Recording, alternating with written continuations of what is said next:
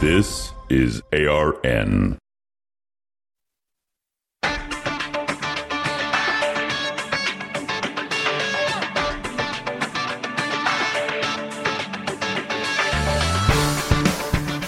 Decidedly Christian, distinctly biblical, and just a little bit nuts.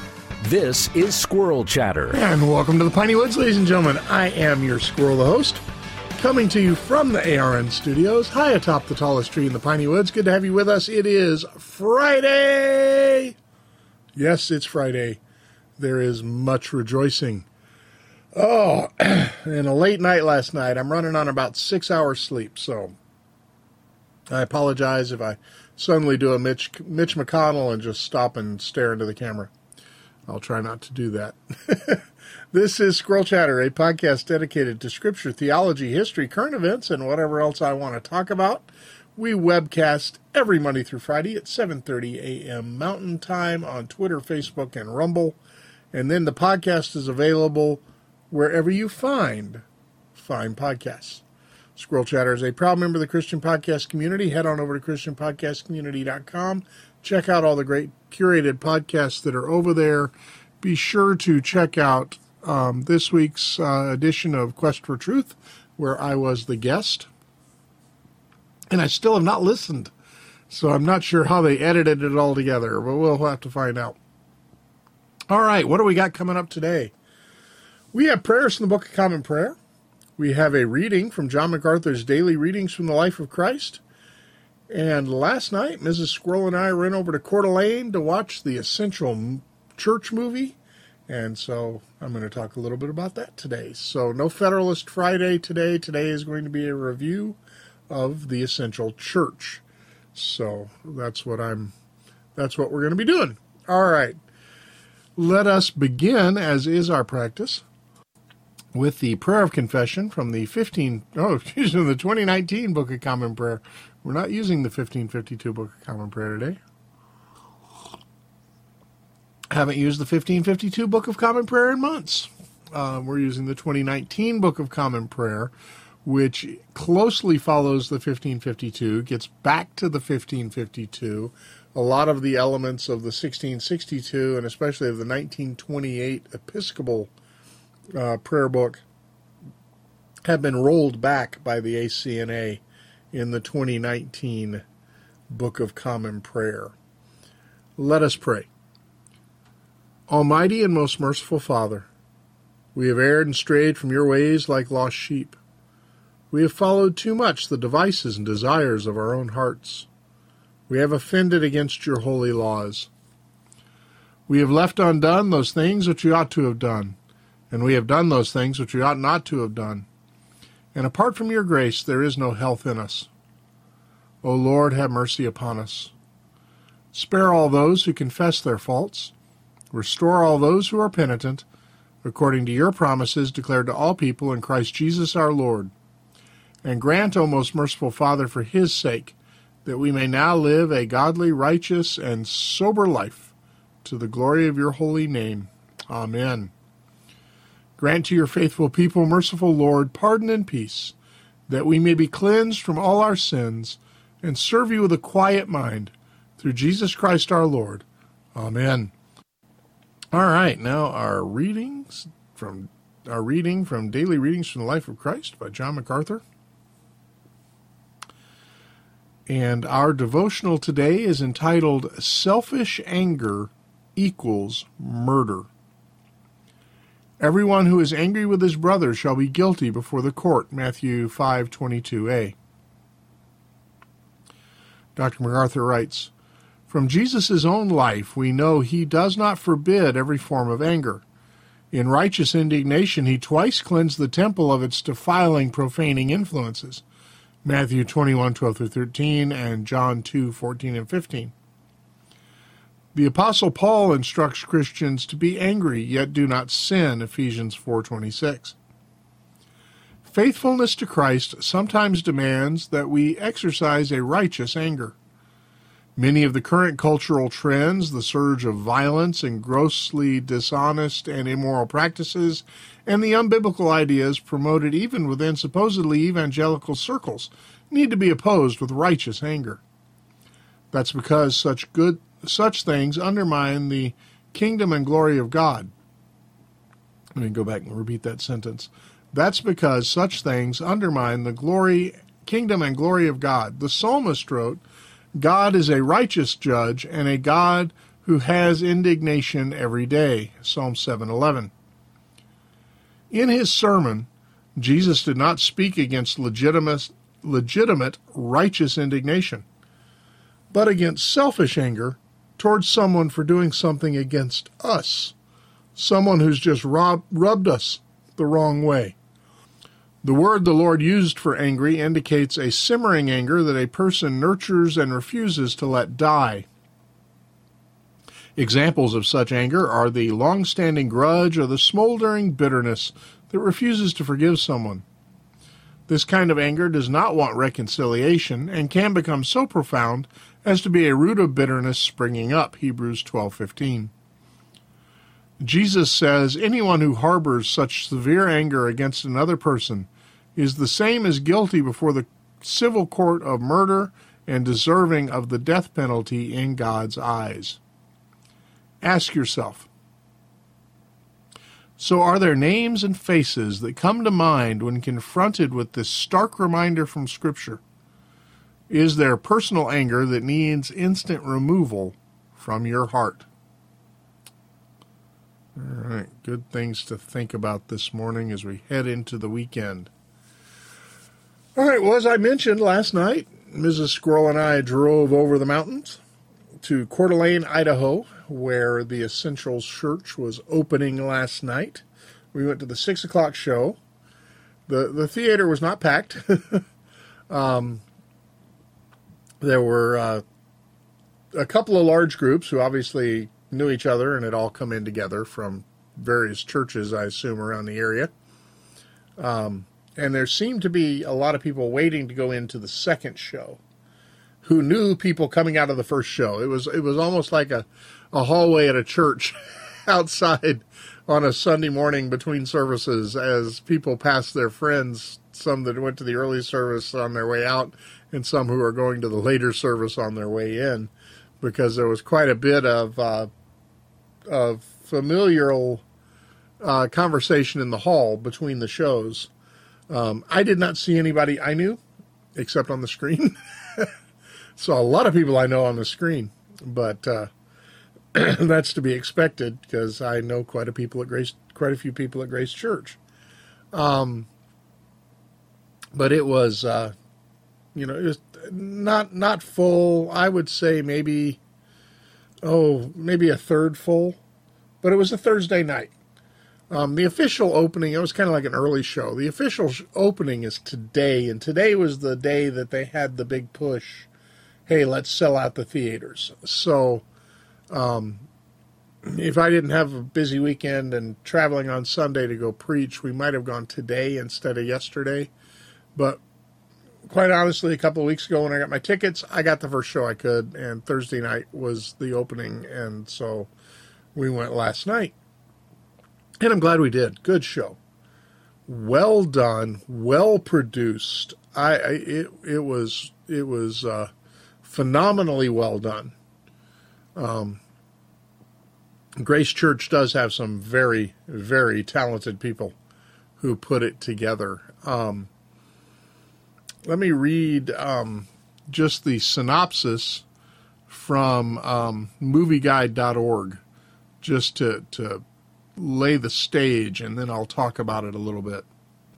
The Essential Church follows Pastor John MacArthur's church in Los Angeles, Grace Community, and its lawsuit against the California state government's lockdowns during the COVID pandemic. After the church refuses to shut its doors, the government fiercely resists their defiance. Two Canadian pastors, James Coates and Tim Stevens, encounter similar struggles and even face jail time for their convictions. Through these examples, the movie explores the importance of standing firm against persecution by government authorities. It also provides many cases of martyrs giving their lives to defend Christ's headship of the church. The Essential Church is an exceptionally well-made independent feature. Excellent cinematography, music, editing, graphic elements heighten the movie's production values, give it a highly cinematic quality. The content is highly faith-oriented with biblically sound theology, featuring prominent theologians within the church as well as outside sources. Strongly anti-Marxist, the Essential Church directly exposes the corruption of leftist ideologies and the hypocrisy of government leaders for unconstitutionally infringing on First Amendment rights. No objectionable elements appear, but footage of violent protesters and discussion of martyrdom warrant some caution for younger children. Again, that's movieguide.org. Not a website I'm familiar with. I'm posting this because Bill Brandenstein shared it on Facebook this morning, and it's like, hey, there's a perfect synopsis to launch into our review of the movie today. And yes, Bill was one of the people in the film that I know. If you don't know, he is the director of music or minister of music at Grace Church. Dear friend, great guy. So the movie was really well done. They interwove the story of Grace Church's fight with the state of California and the city of Los Angeles. They interwove telling that with some of the events that occurred in Scotland and England during the 17th century, where you had the Covenanters in Scotland and then Puritans in England who resisted government control of the church. Now remember, we talked about this quite a bit because the English Reformation is a passion of mine. When the English church broke away from the Church of Rome, it did so for political reasons. King Henry VIII wanted a divorce. The Pope wouldn't give it. The reason the Pope wouldn't give it was because the most powerful monarch at the time was the nephew of the Queen that Henry wanted to divorce. And so there was some political pressure not to grant the divorce. And so Henry, with the help of his friend, Archbishop Thomas Cranmer, devised a biblical-based argument as to why the marriage was never valid in the first place, and also why the Pope wasn't the head of the church, and the Church of England broke away from the Church of Rome. Now, Henry was never doctrinally Protestant. He just wanted to be a popeless Catholic. He held to Catholic doctrine. He believed he just didn't want to listen to the Pope. But his Archbishop of Canterbury, Thomas Cranmer, was very reformed. And Cranmer used his influence with the king and his position as Archbishop and the influence of his friends to start reforming the Church of England. Now, when Henry died and his very Protestant son Edward became king, that Reformation accelerated. And that was when the 1552 Book of Common Prayer was written. Very nicely reformed document, but still a little sacralist and still a little sacerdotal. You know what I mean? There was the concept of the church and state being blended. That's sacralism. That was part and parcel with the ideas, not just of Cranmer and his friends. That was almost universal in Europe at the time. There had always been, a close relationship between church and state, and they had, some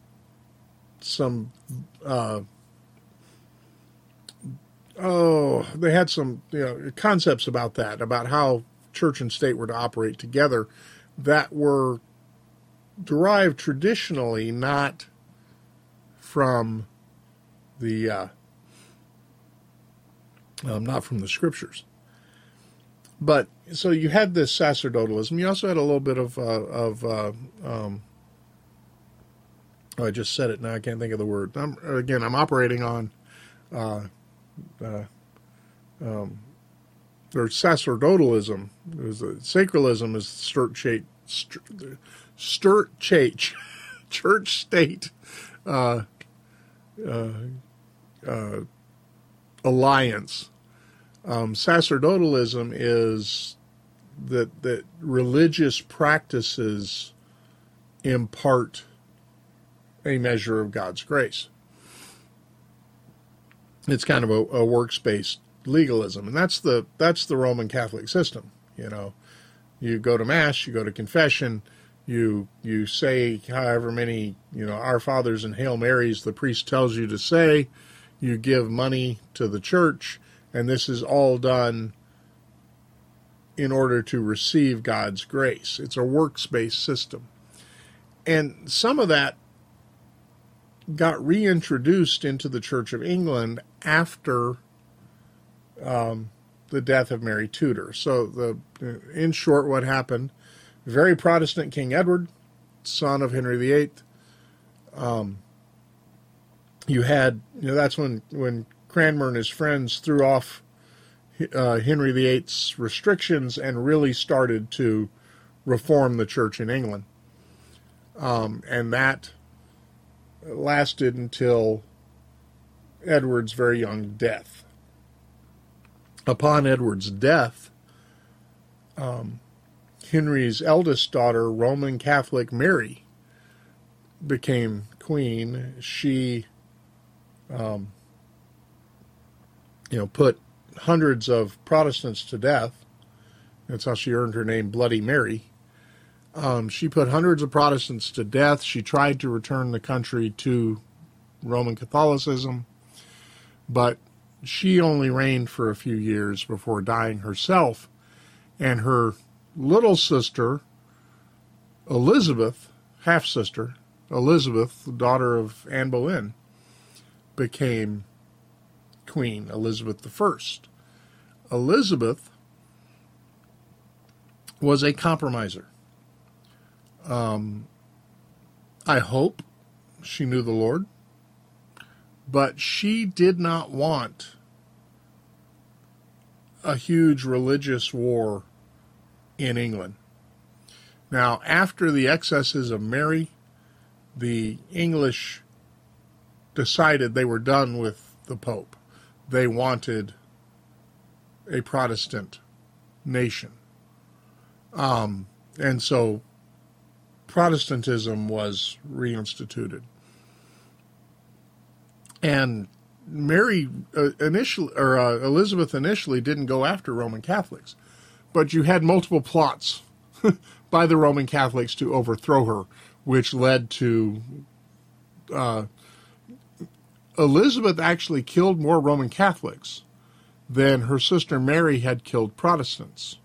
Two reasons for that: much longer reign.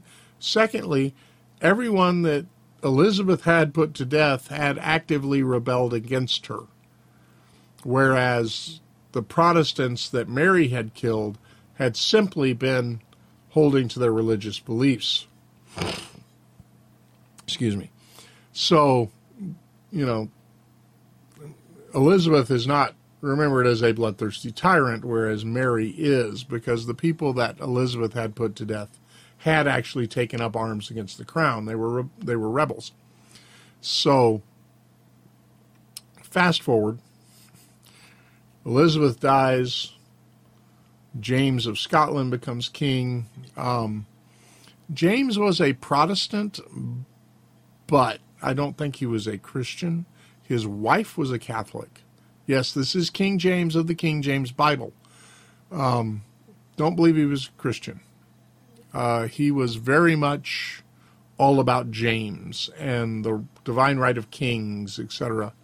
But James was a fairly good politician, and so he was able to placate folks. But when King Charles I came along, and I pointed this out when the current King Charles took the throne, England has not had very good luck with kings named Charles. Charles I, he was all about the divine right of kings, and he was a dictator. And one of the things that he was dictating was how the church was to operate.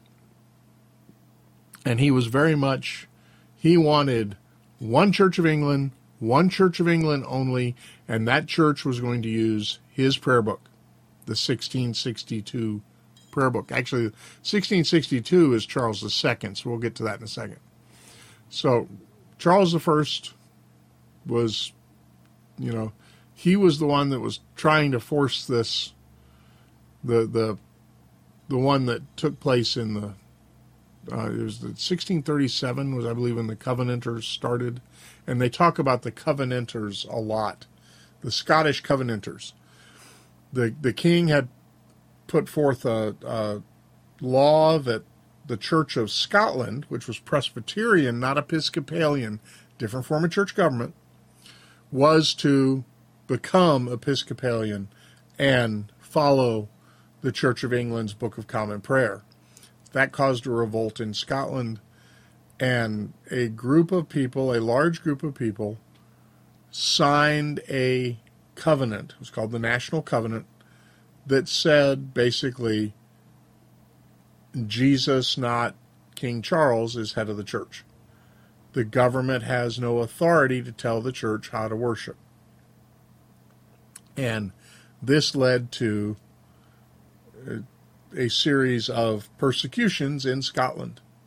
And many Covenanters were put to death. And it says the documentary talked about this quite a bit. And so, Covenanters were hung, Covenanters were drowned, Covenanters were shot. And we don't have an exact number.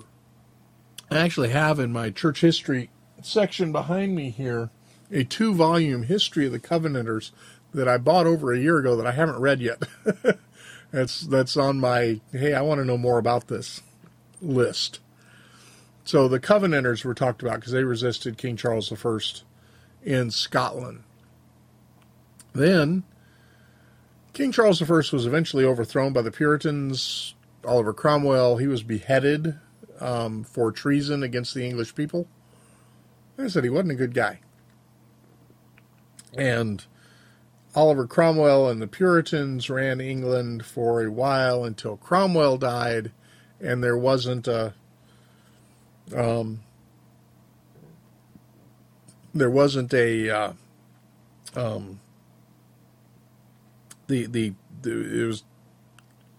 at that time, on paper at least, England was supposed to be a republic, but they did not have the structures of government necessary, and Parliament. After Cromwell died, the Puritans, I mean, honestly, they were governing by force in a lot of cases. They had expelled rightful members of Parliament because the rightful members of Parliament did not agree with the Puritan members of Parliament. So you had, it was a mess. It was a time of the English Civil War and the aftermath during the Protectorate is just a messy time. And understand that a lot of, yes, it was, the Royalists versus the Puritans, but it had a lot more to do with politics than religion. But after Cromwell died, the English Parliament eventually reinstituted the monarchy and invited Charles I's son to return from exile. This was Charles II. Charles II came in, assumed the throne, became a worse tyrant than his father. But he is the one who, in England, not in Scotland, but in England, Yeah, the 1662 prayer book is his. That was when the monarchy was reinstated. That is still the current prayer book of the Church of England, is the 1662 Book of Common Prayer. Kept a lot of Cranmer's stuff, but also reintroduced some other elements. And, it's not exactly, of course, there's no perfect human document, but it's not exactly a perfect prayer book by any means. Of course, the 1552 isn't perfect. The 2019 isn't perfect. These are all works of men. But he issued orders that all the churches in England had to absolutely conform. It was called the Act of Conformity. They had to absolutely conform to the Book of Common Prayer. Whereas prior to that, the Puritan pastors had, used portions of the Book of Common Prayer, but they weren't dogmatically following the order of service in the Book of Common Prayer. But when the Act of Conformity was passed, those who refused to follow the Book of Common Prayer were expelled from their pulpits, and over 3,000 ministers were expelled from their pulpits, and they began meeting in secret, because here are some of the things that the crown in that time forbid. They forbid the gathering of more than 5 people for worship. They forbid, of course, any unlicensed minister, and an unlicensed you had to be a member of the Church of England to be a minister, and you had been kicked out of the Church of England, you had no license to minister. So it was the government who determined who the pastors were, all of that. Well, that got that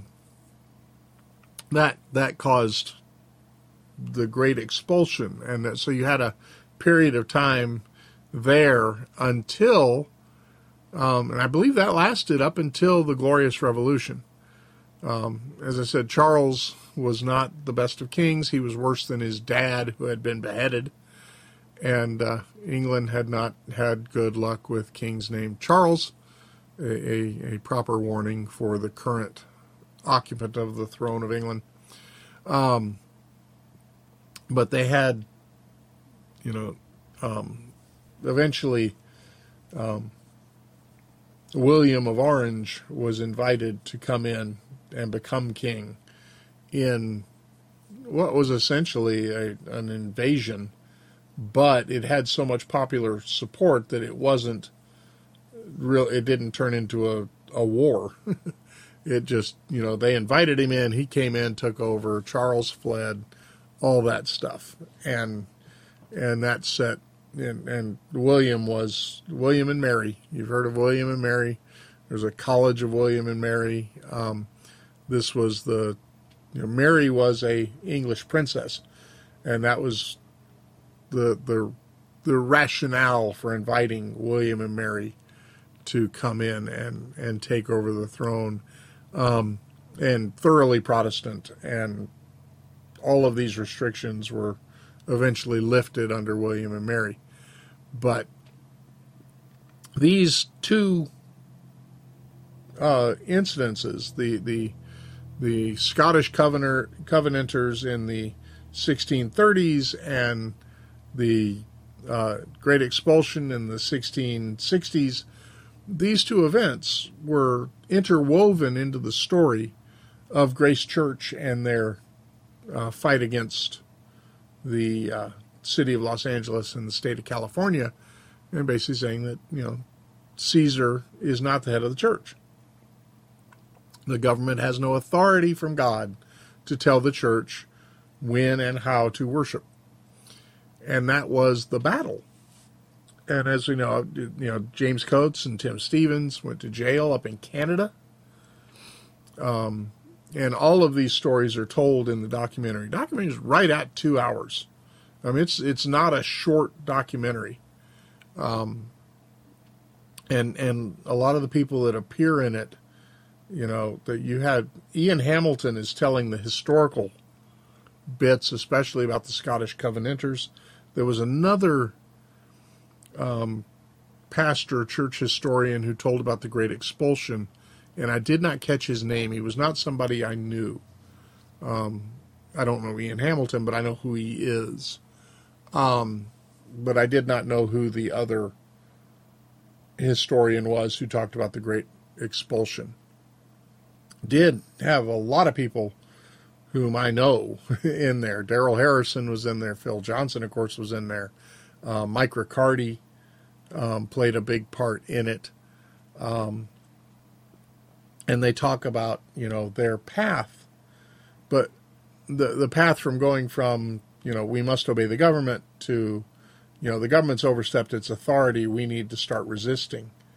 It was very well told. It's not braggadocious. It's not Grace Church saying, hey, look at us.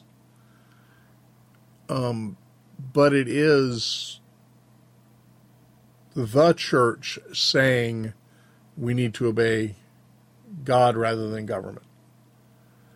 And so it had, I thought it was very well done. Very, Vodi Bakum is in it. He was talking about the Marxist elements of the government that were dealing with the lockdown and the crack up. And so much of the stuff, as they were talking about the different rulings and the different things that had to be done and everything. And I'm watching this and I'm thinking, a lot of these government officials now say, oh no, we never did that. There's a, the memory hole. They want to just stuff all this down a hole and pretend it never happened. But at the same time, as I just posted yesterday a video of Klaus Schwab's daughter, the next lockdowns, what they're setting us up for now is climate change. What they're setting us up for now is the government standing up and saying, hey, we need to take drastic action to stop climate change. Lockdowns, you can't have gasoline cars, you can't have, we've already seen you can't have gas stoves. They're outlawing gas stoves in many places. There's talk about you're going to have to get rid of gas heat, gas hot water heaters. All of this stuff is supposed to be done away with because of climate change. And everything has to go electrical. And we've talked about this. We don't have the electrical generating capacity to support everything electrically. It's also more expensive. Electric baseboard heat is the most expensive heat you can put in a home as far as operating costs. It's cheap to install. It's much cheaper than a furnace to install. But boy, it's much more expensive over time. It's the most, just watch your electric bills. But they want to get rid of air conditioning. They want to get rid of gas heat, gas stoves, gas hot water heaters, all of that. And the next step is to do this by government coercion. So the next lockdown, the next crisis that's going to require these draconian government measures is going to be climate change. And Klaus Schwab's daughter said that in a video clip I tweeted out yesterday. So we know it's coming. The Great Reset is not fiction. They openly talk about it. It's on the World Economic Forum website. That stuff's coming. But I wanted to read the document that Grace Church released when in July of 2020, when they said, hey, we are not locking down anymore. We're opening the church back up. And this is and one of the interesting things, and I knew this because I had friends there. And so I knew that the church was starting to fill up on Sunday mornings. One of the things that I noticed, because we were watching the live stream, our church wasn't meeting. A lot of churches weren't meeting with these lockdowns. And Some churches opened back up. And yeah, there were a few churches that never closed. And praise God for them. Most of us were like, you know, I mean, when the first stories of COVID came out, the predictions were terrifying. And so we were all wondering, is this it? Is this, you know, mass die-off coming? Of course, it never did. But, you know, in the beginning, we were all like, hey, as John MacArthur says in the movie, which was a really good point, he says it was like if the weather service came and said, there's a hurricane coming. You know, and the hurricane's supposed to hit on Sunday morning. But you don't have church. You send everybody to shelter or you evacuate because you've got this massive weather event that is going to threaten people's lives. He said that, you know, nobody would condemn a church for failure to meet on the morning a hurricane was sweeping through their town. Or you have a tornado warning in the middle of the church. Yeah, we'll all go down to the basement because there's a tornado coming. You know, nobody's going to condemn the church for not meeting under those conditions. And that was the initial thought, was we've got something awful happening that's threatening a lot of lives. We need to, you know, take the reasonable precautions that the government is putting forward, not realizing that those precautions were not reasonable and not based on science, but on something else entirely. So that was the initial thing. But after a few weeks, it became very clear that nobody, you know, none of the people who were saying all this stuff from Washington and from Sacramento and all of the state governments, none of them really believed it because they weren't doing it themselves. Remember all the pictures of these politicians who were trying to keep us all locked down, going to private parties at restaurants and whatnot. Happened all the time, or getting their hair cut, or whatever things they were doing in defiance of their own orders. And we saw that again and again and again and again. The video clips at the White House or at the health, the National Institute of Health and all these places where they're coming out to do a press conference, and the long shot of whatever auditorium they're holding the press conference in, where all the people come through the door together in a clump without masks on, and they put their masks on their way to the podium to speak. They get to the podium and they take the mask off and talk. It was all theater.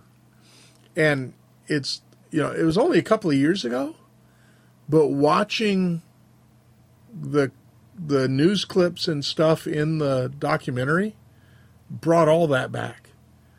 And a lot of stuff that you just forget about because it's been, but they can't deny they did it. So anyway, the documentary is very well worth watching. As I said, when they realized that people weren't, that it wasn't the mass die-off event that had been predicted, people started coming back to church on their own at Grace Church. And the church was not officially open yet, but it was, 1,000 people on a Sunday morning. And so they, started talking about when and how are we going to open back up. Tom Hatter, who is the head of security at Grace Church, retired LAPD, and neat guy, really neat guy. Tom Hatter was in the show, and he said basically the word came down from the pastors that we're not going to turn anybody away. And indeed, there were large crowds of LAPD officers and their families on Sunday morning in the supposedly shut down church. And the reason they were there was everything that was happening in society, the riots and everything. They needed that spiritual grounding. That was an interesting. I had not been aware of that they had all these uniformed police officers coming to church on Sunday morning, not to cause trouble, not to spy out who's breaking the law, but because they needed that respite from the horrors of the world as the BLM riots and everything were going crazy. So, you had the people coming back. But I remember watching the live stream, because I was watching the live stream back then. And the first couple of weeks, they had the music was, it was an empty room, and they were just trying to have church as best they could. And then MacArthur would preach. But after a few weeks, they started playing best of music. And so they would play the video of a pre-shut down worship service, music, choir, the whole orchestra, the whole bit. And then John would stand up and preach, and it would be a new sermon. But they would play video of an old worship service.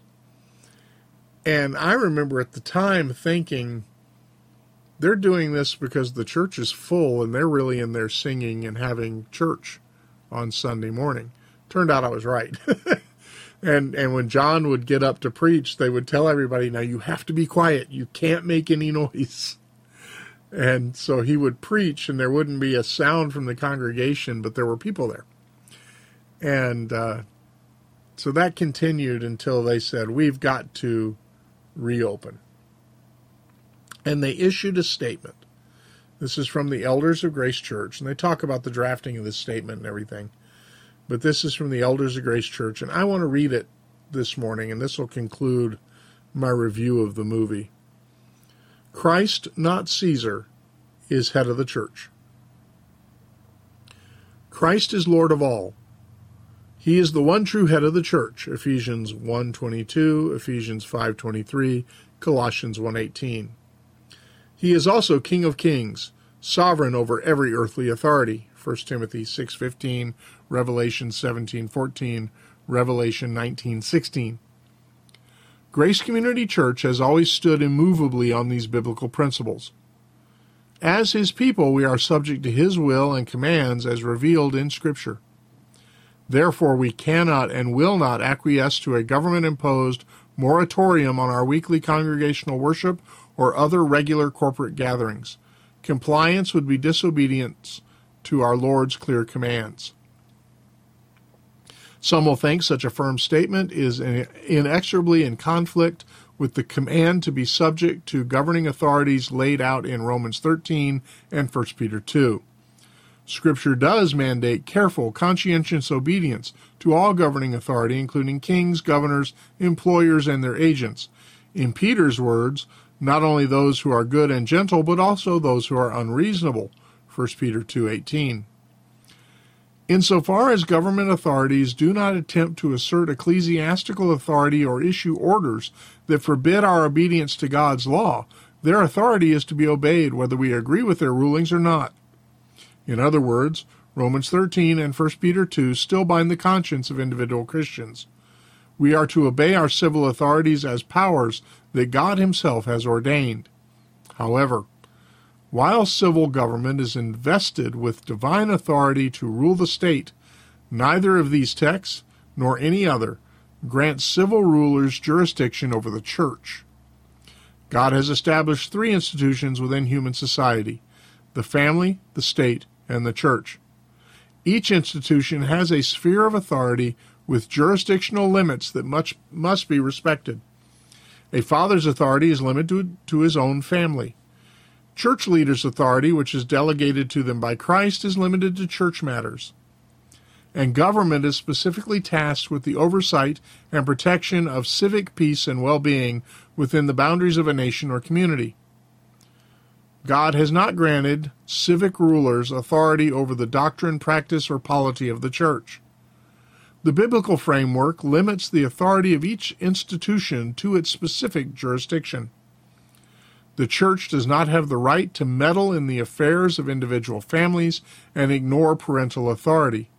Parents do not have the authority to manage civil matters while circumventing government officials.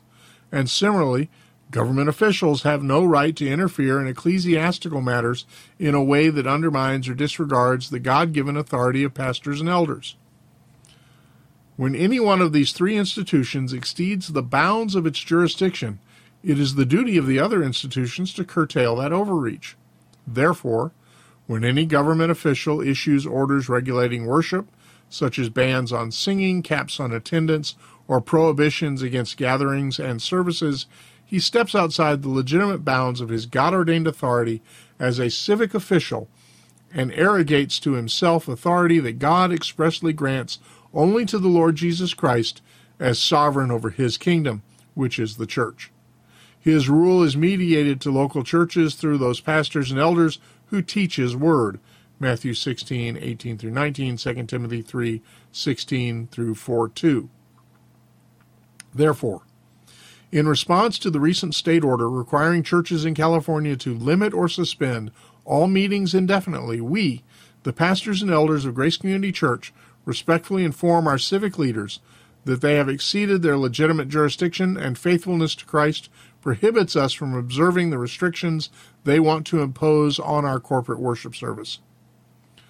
Said another way, it has never been the prerogative of civil government to order, modify, forbid, or mandate worship. When, how, and how often the church worships is not subject to Caesar. Caesar himself is subject to God. Jesus affirmed that principle when he told Pilate, "You would have no authority over me unless it had been granted you from above." John 19:11. And because Christ is head of the church, ecclesiastical matters pertain to his kingdom, not Caesar's. Jesus drew a stark distinction between those two kingdoms when he said, "Render to Caesar the things that are Caesar's, and to God the things that are God's." Mark 12:17. Our Lord himself always rendered to Caesar what was Caesar's, but he never offered to Caesar what belongs solely to God. As pastors and elders, we cannot hand over to earthly authorities any privilege or power that belongs solely to Christ as head of his church. Pastors and elders are the ones to whom Christ has given the duty and the right to exercise his spiritual authority in the church. 1 Peter 5, 1 through 4, Hebrews 13, 7 and 17. And Scripture alone defines how and whom they are to serve. 1 Corinthians 4, 1 through 4. They have no duty to follow orders from a civil government attempting to regulate the worship or governance of the church. In fact, pastors who cede their Christ-delegated authority in the church to a civil ruler have abdicated their responsibility before the Lord and violated the God-ordained spheres of authority as much as the secular official who illegitimately imposes his authority upon the church. Our church's doctrinal statement has included this paragraph for more than 40 years. We teach the autonomy of the local church, free from any external authority or control, with the right of self-government and freedom from the interference of any hierarchy of individuals or organizations. Titus 1:5. We teach that it is scriptural for true churches to cooperate with each other for the presentation and propagation of the faith.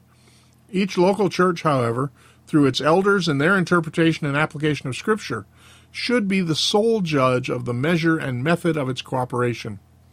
The elders should determine all other matters of membership, polity, discipline, benevolence, and government as well.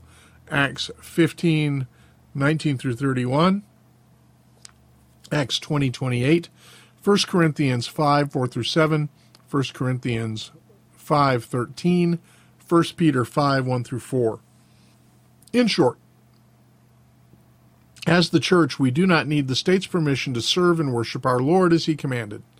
The church is Christ's precious bride, 2 Corinthians 11:2, Ephesians 5:23 and 27. She belongs to him alone. She exists by his will and serves under his authority. He will tolerate no assault on her purity and no infringement of his headship over her. All of that was established when Jesus said, "I will build my church, and the gates of Hades will not overpower it." Matthew 16:18. Christ's own authority is far above all rule and authority and power and dominion, and every name that is named, not only in this age, but also in the one to come. And God the Father has put all things in subjection under Christ's feet, and gave him as head over all things to the church, which is his body, the fullness of him who fills all in all. Ephesians 1:21-23. Accordingly, the honor that we rightly owe our earthly governors and magistrates, Romans 13:7, does not include compliance when such officials attempt to subvert sound doctrine, corrupt biblical morality, exercise ecclesiastical authority, or supplant Christ as head of the church in any other way. The biblical order is clear. Christ is Lord over Caesar, not vice versa. Christ, not Caesar, is head of the church. Conversely, the church does not in any sense rule the state. Again, these are distinct kingdoms, and Christ is sovereign over both. Neither church nor state has any higher authority than that of Christ himself, who declared, "All authority has been given to me in heaven and on earth." Matthew 28:18. Notice that we are not making a constitutional argument. Even though the First Amendment of the United States Constitution expressly affirms this principle in its opening words, Congress shall make no law respecting an establishment of religion or prohibiting the free exercise thereof. The right we are appealing to was not created by the Constitution. It is one of those unalienable rights granted solely by God, who ordained human government and establishes both the extent and limitations of the state's authority. Romans 13:1-7. Our argument, therefore, is purposely not grounded in the First Amendment. It is based on the same biblical principles that the amendment itself is founded upon. The exercise of true religion is a divine duty given to men and women created in God's image. Genesis 1:26-27, Acts 4:18-20, Acts 5:29, Matthew 22:16-22. In other words, freedom of worship is a command of God, not a privilege granted by the state. An additional point needs to be made in this context. Christ is always faithful and true, Revelation 19:11. Human governments are not so trustworthy. Scripture says the whole world lies in the power of the evil one, 1 John 5:19. That refers, of course, to Satan. John 12:31 and John 16:11 call him the ruler of this world, meaning he wields power and influence through this world's political systems. See Luke 4:6, Ephesians 2:2, Ephesians 6:12. Jesus said of him, "He is a liar and the father of lies," John 8:44. History is full of painful reminders that government power is easily and frequently abused for evil purposes. Politicians may manipulate statistics, and the media can cover up or camouflage inconvenient truths. So a discerning church cannot passively or automatically comply if the government orders a shutdown of congregational meetings, even if the reason given is a concern for public health and safety. The church, by definition, is an assembly. That is the literal meaning of the Greek word for church, ecclesia, the assembly of the called out ones. A non-assembling assembly is a contradiction in terms. Christians are therefore commanded not to forsake the practice of meeting together, Hebrews 10:25. And no earthly state has a right to restrict, delimit, or forbid the assembling of believers. We have always supported the underground church in nations where Christian congregational worship is deemed illegal by the state. When officials restrict church attendance to a certain number, they attempt to impose a restriction that in principle makes it impossible for the saints to gather as the church. When officials prohibit singing in worship services, they attempt to impose a restriction that in principle makes it impossible for the people of God to obey the commands of Ephesians 5:19 and Colossians 3:16. When officials mandate distancing, they attempt to impose a restriction that in principle makes it impossible to experience the close communion between believers that is commanded in Romans 16:16, 1 Corinthians 16:20, 2 Corinthians 13:12, and 1 Thessalonians 5:26. In all those spheres, we must submit to our Lord. Although we in America may be unaccustomed to government intrusion into the Church of our Lord Jesus Christ, this is by no means the first time in church history that Christians have had to deal with government overreach or hostile rulers. As a matter of fact, persecution of the church by government authorities has been the norm, not the exception, throughout church history. Indeed, Scripture says, all who desire to live godly in Christ Jesus will be persecuted, 2 Timothy 3:12. Historically, the two main persecutors have always been secular government and false religion. Most of Christianity's martyrs have died because they refused to obey such authorities. This is, after all, what Christ promised. If they persecuted me, they will also persecute you. John 15:20. In the last of the Beatitudes, he said, "Blessed are you when people insult you and persecute you, and falsely say all kinds of evil against you because of me. Rejoice and be glad, for your reward in heaven is great.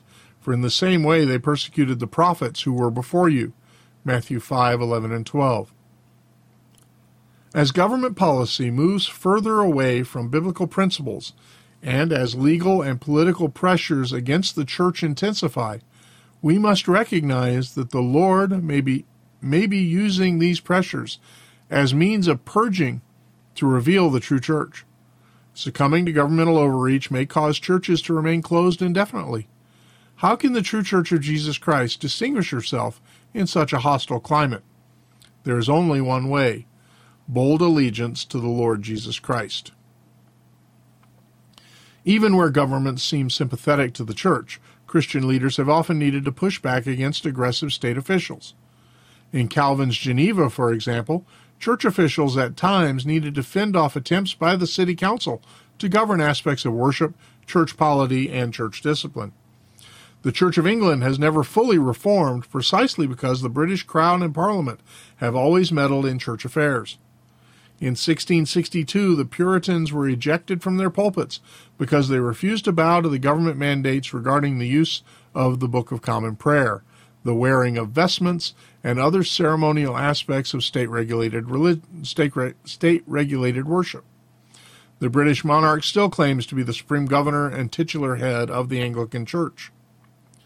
But again, Christ is the one true head of his church, and we intend to honor that vital truth in all our gatherings. For that preeminent reason, we cannot accept and will not bow to the intrusive restrictions government officials now want to impose on our congregation. We offer this response without rancor and not out of hearts that are combative or rebellious. 1 Timothy 2:1-8, 1 Peter 2:13-17. But with a sobering awareness that we must answer to the Lord Jesus for the stewardship he has given to us as shepherds of his precious flock. To government officials, we respectfully say with the apostles, whether it is right in the sight of God to give heed to you rather than to God, you be the judge. Acts 4:19. And our unhesitating reply to that question is the same as the apostles. We must obey God rather than men. Acts 5:29. Our prayer is that every faithful congregation will stand with us in obedience to our Lord as Christians have done through the centuries. Addendum. The elders of Grace Church considered and independently consented to the original government order, not because we believe the state has a right to tell churches when, whether, or how to worship. To be clear, we believe that the original orders were just as much an illegitimate intrusion of state authority into ecclesiastical matters as we believe it is now. However, because we could not possibly have known the true severity of the virus, and because we care about our people as our Lord did, we believe guarding public health against serious contagions is a rightful function of Christians as well as civil government. Therefore, we voluntarily followed the initial recommendations of our government. It is, of course, legitimate for Christians to abstain from the assembly of saints temporarily in the face of illness or an imminent threat to public health. When the devastating lockdowns began, it was supposed to be a short-term stopgap measure with the goal to flatten the curve, meaning they wanted to slow the rate of infection to ensure that hospitals weren't overwhelmed. And there were horrific projections of death. In light of those factors, our pastors supported the measure, by observing the guidelines that were issued for churches. But we did not yield our spiritual authority to the secular government. We said from the very start that our voluntary compliance was subject to change if the restrictions dragged on beyond the stated goal, or politicians unduly intruded into church affairs, or if health officials added restrictions that would attempt to undermine the church's mission. We made every decision with our own burden of responsibility in mind. We simply took the early opportunity to support the concerns of health officials and accommodate the same concerns among our church members out of a desire to act in an abundance of care and reasonableness. Philippians 5:4. But we are now more than 20 weeks into the unrelieved restrictions. It is apparent that those original projections of death were wrong, and the virus is nowhere near as dangerous as originally feared. Still, roughly 40% of the year has passed, with our church essentially unable to gather in a normal way.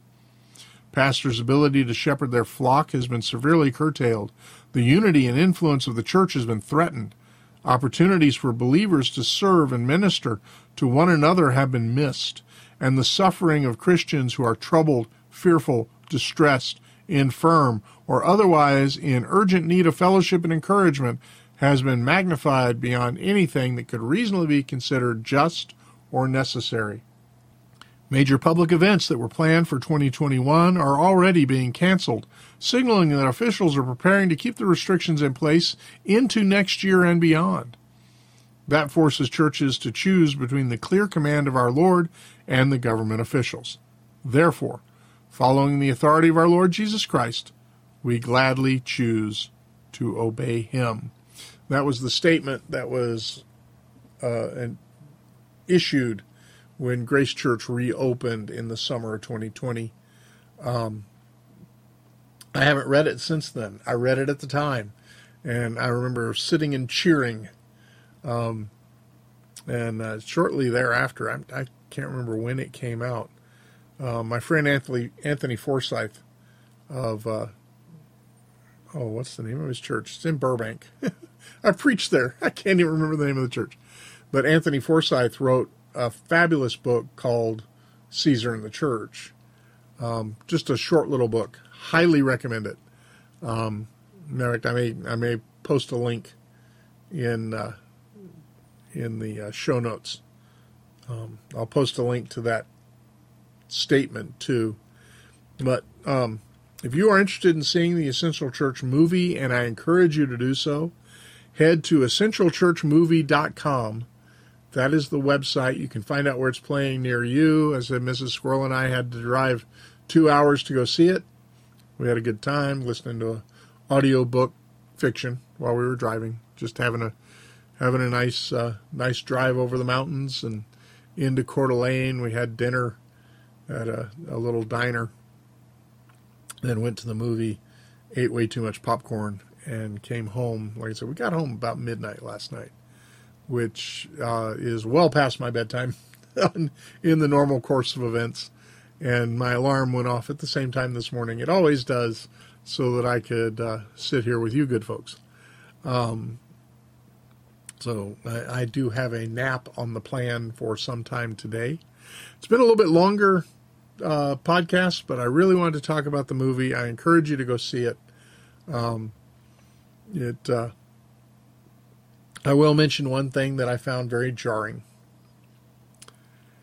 During all of my visits to Grace Church up until the last one, and during the entire time in question in 2020, the carpet and pew upholstery in Grace Church was red.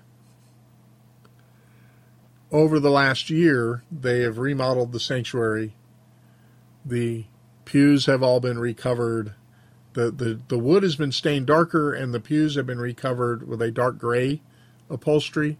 The carpet is now also dark gray. The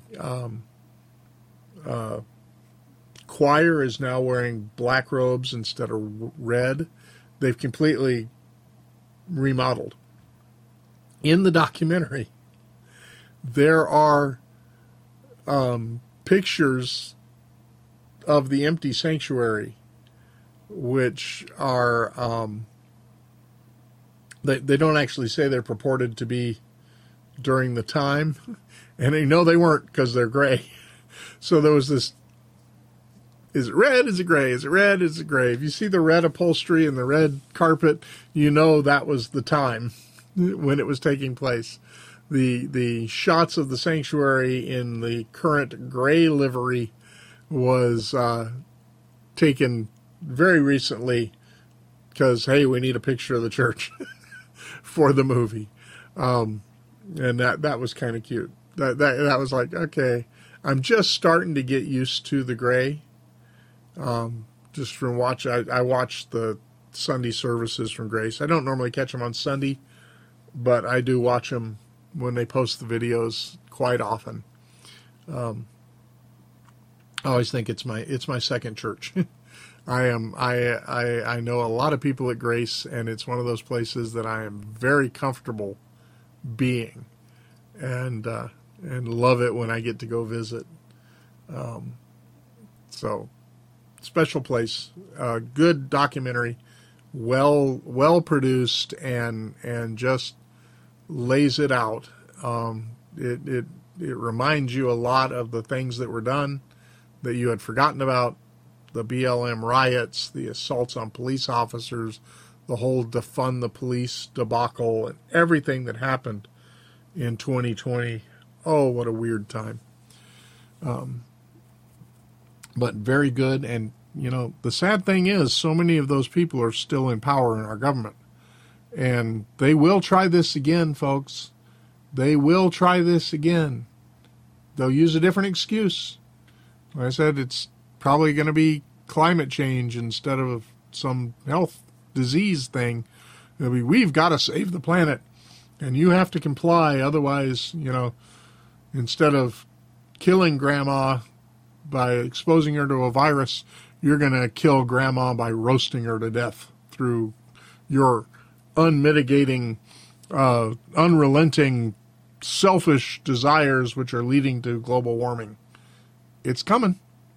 It's coming, folks. Decide now. Are you going to stand for it, or are you going to stand against it? All right. Let us now recite our faith in the words of the Apostles' Creed.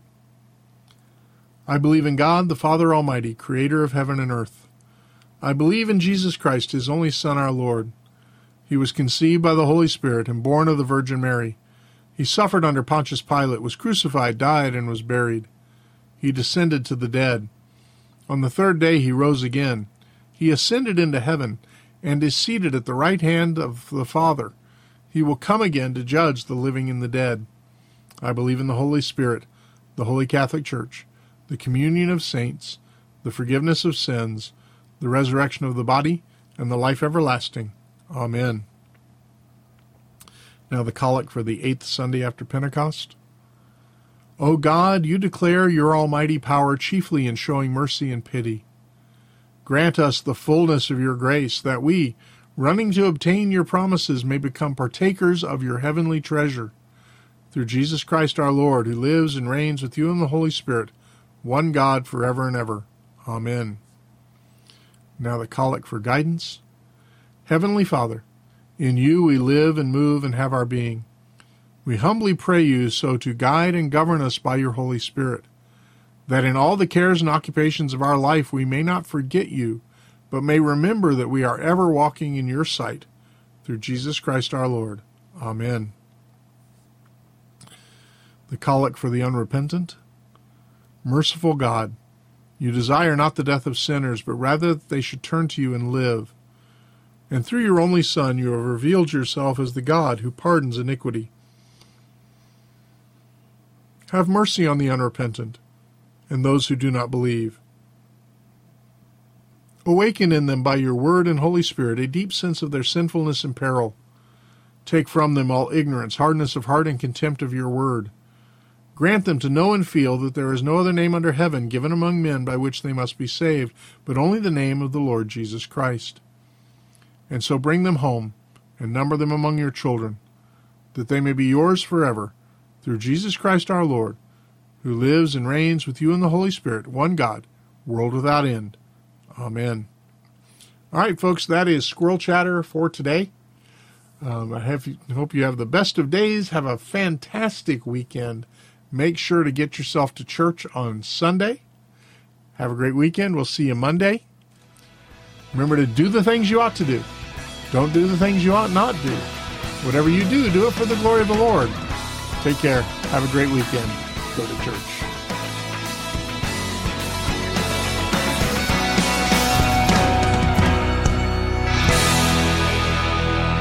Squirrel Chatter is recorded in front of a live studio hamster.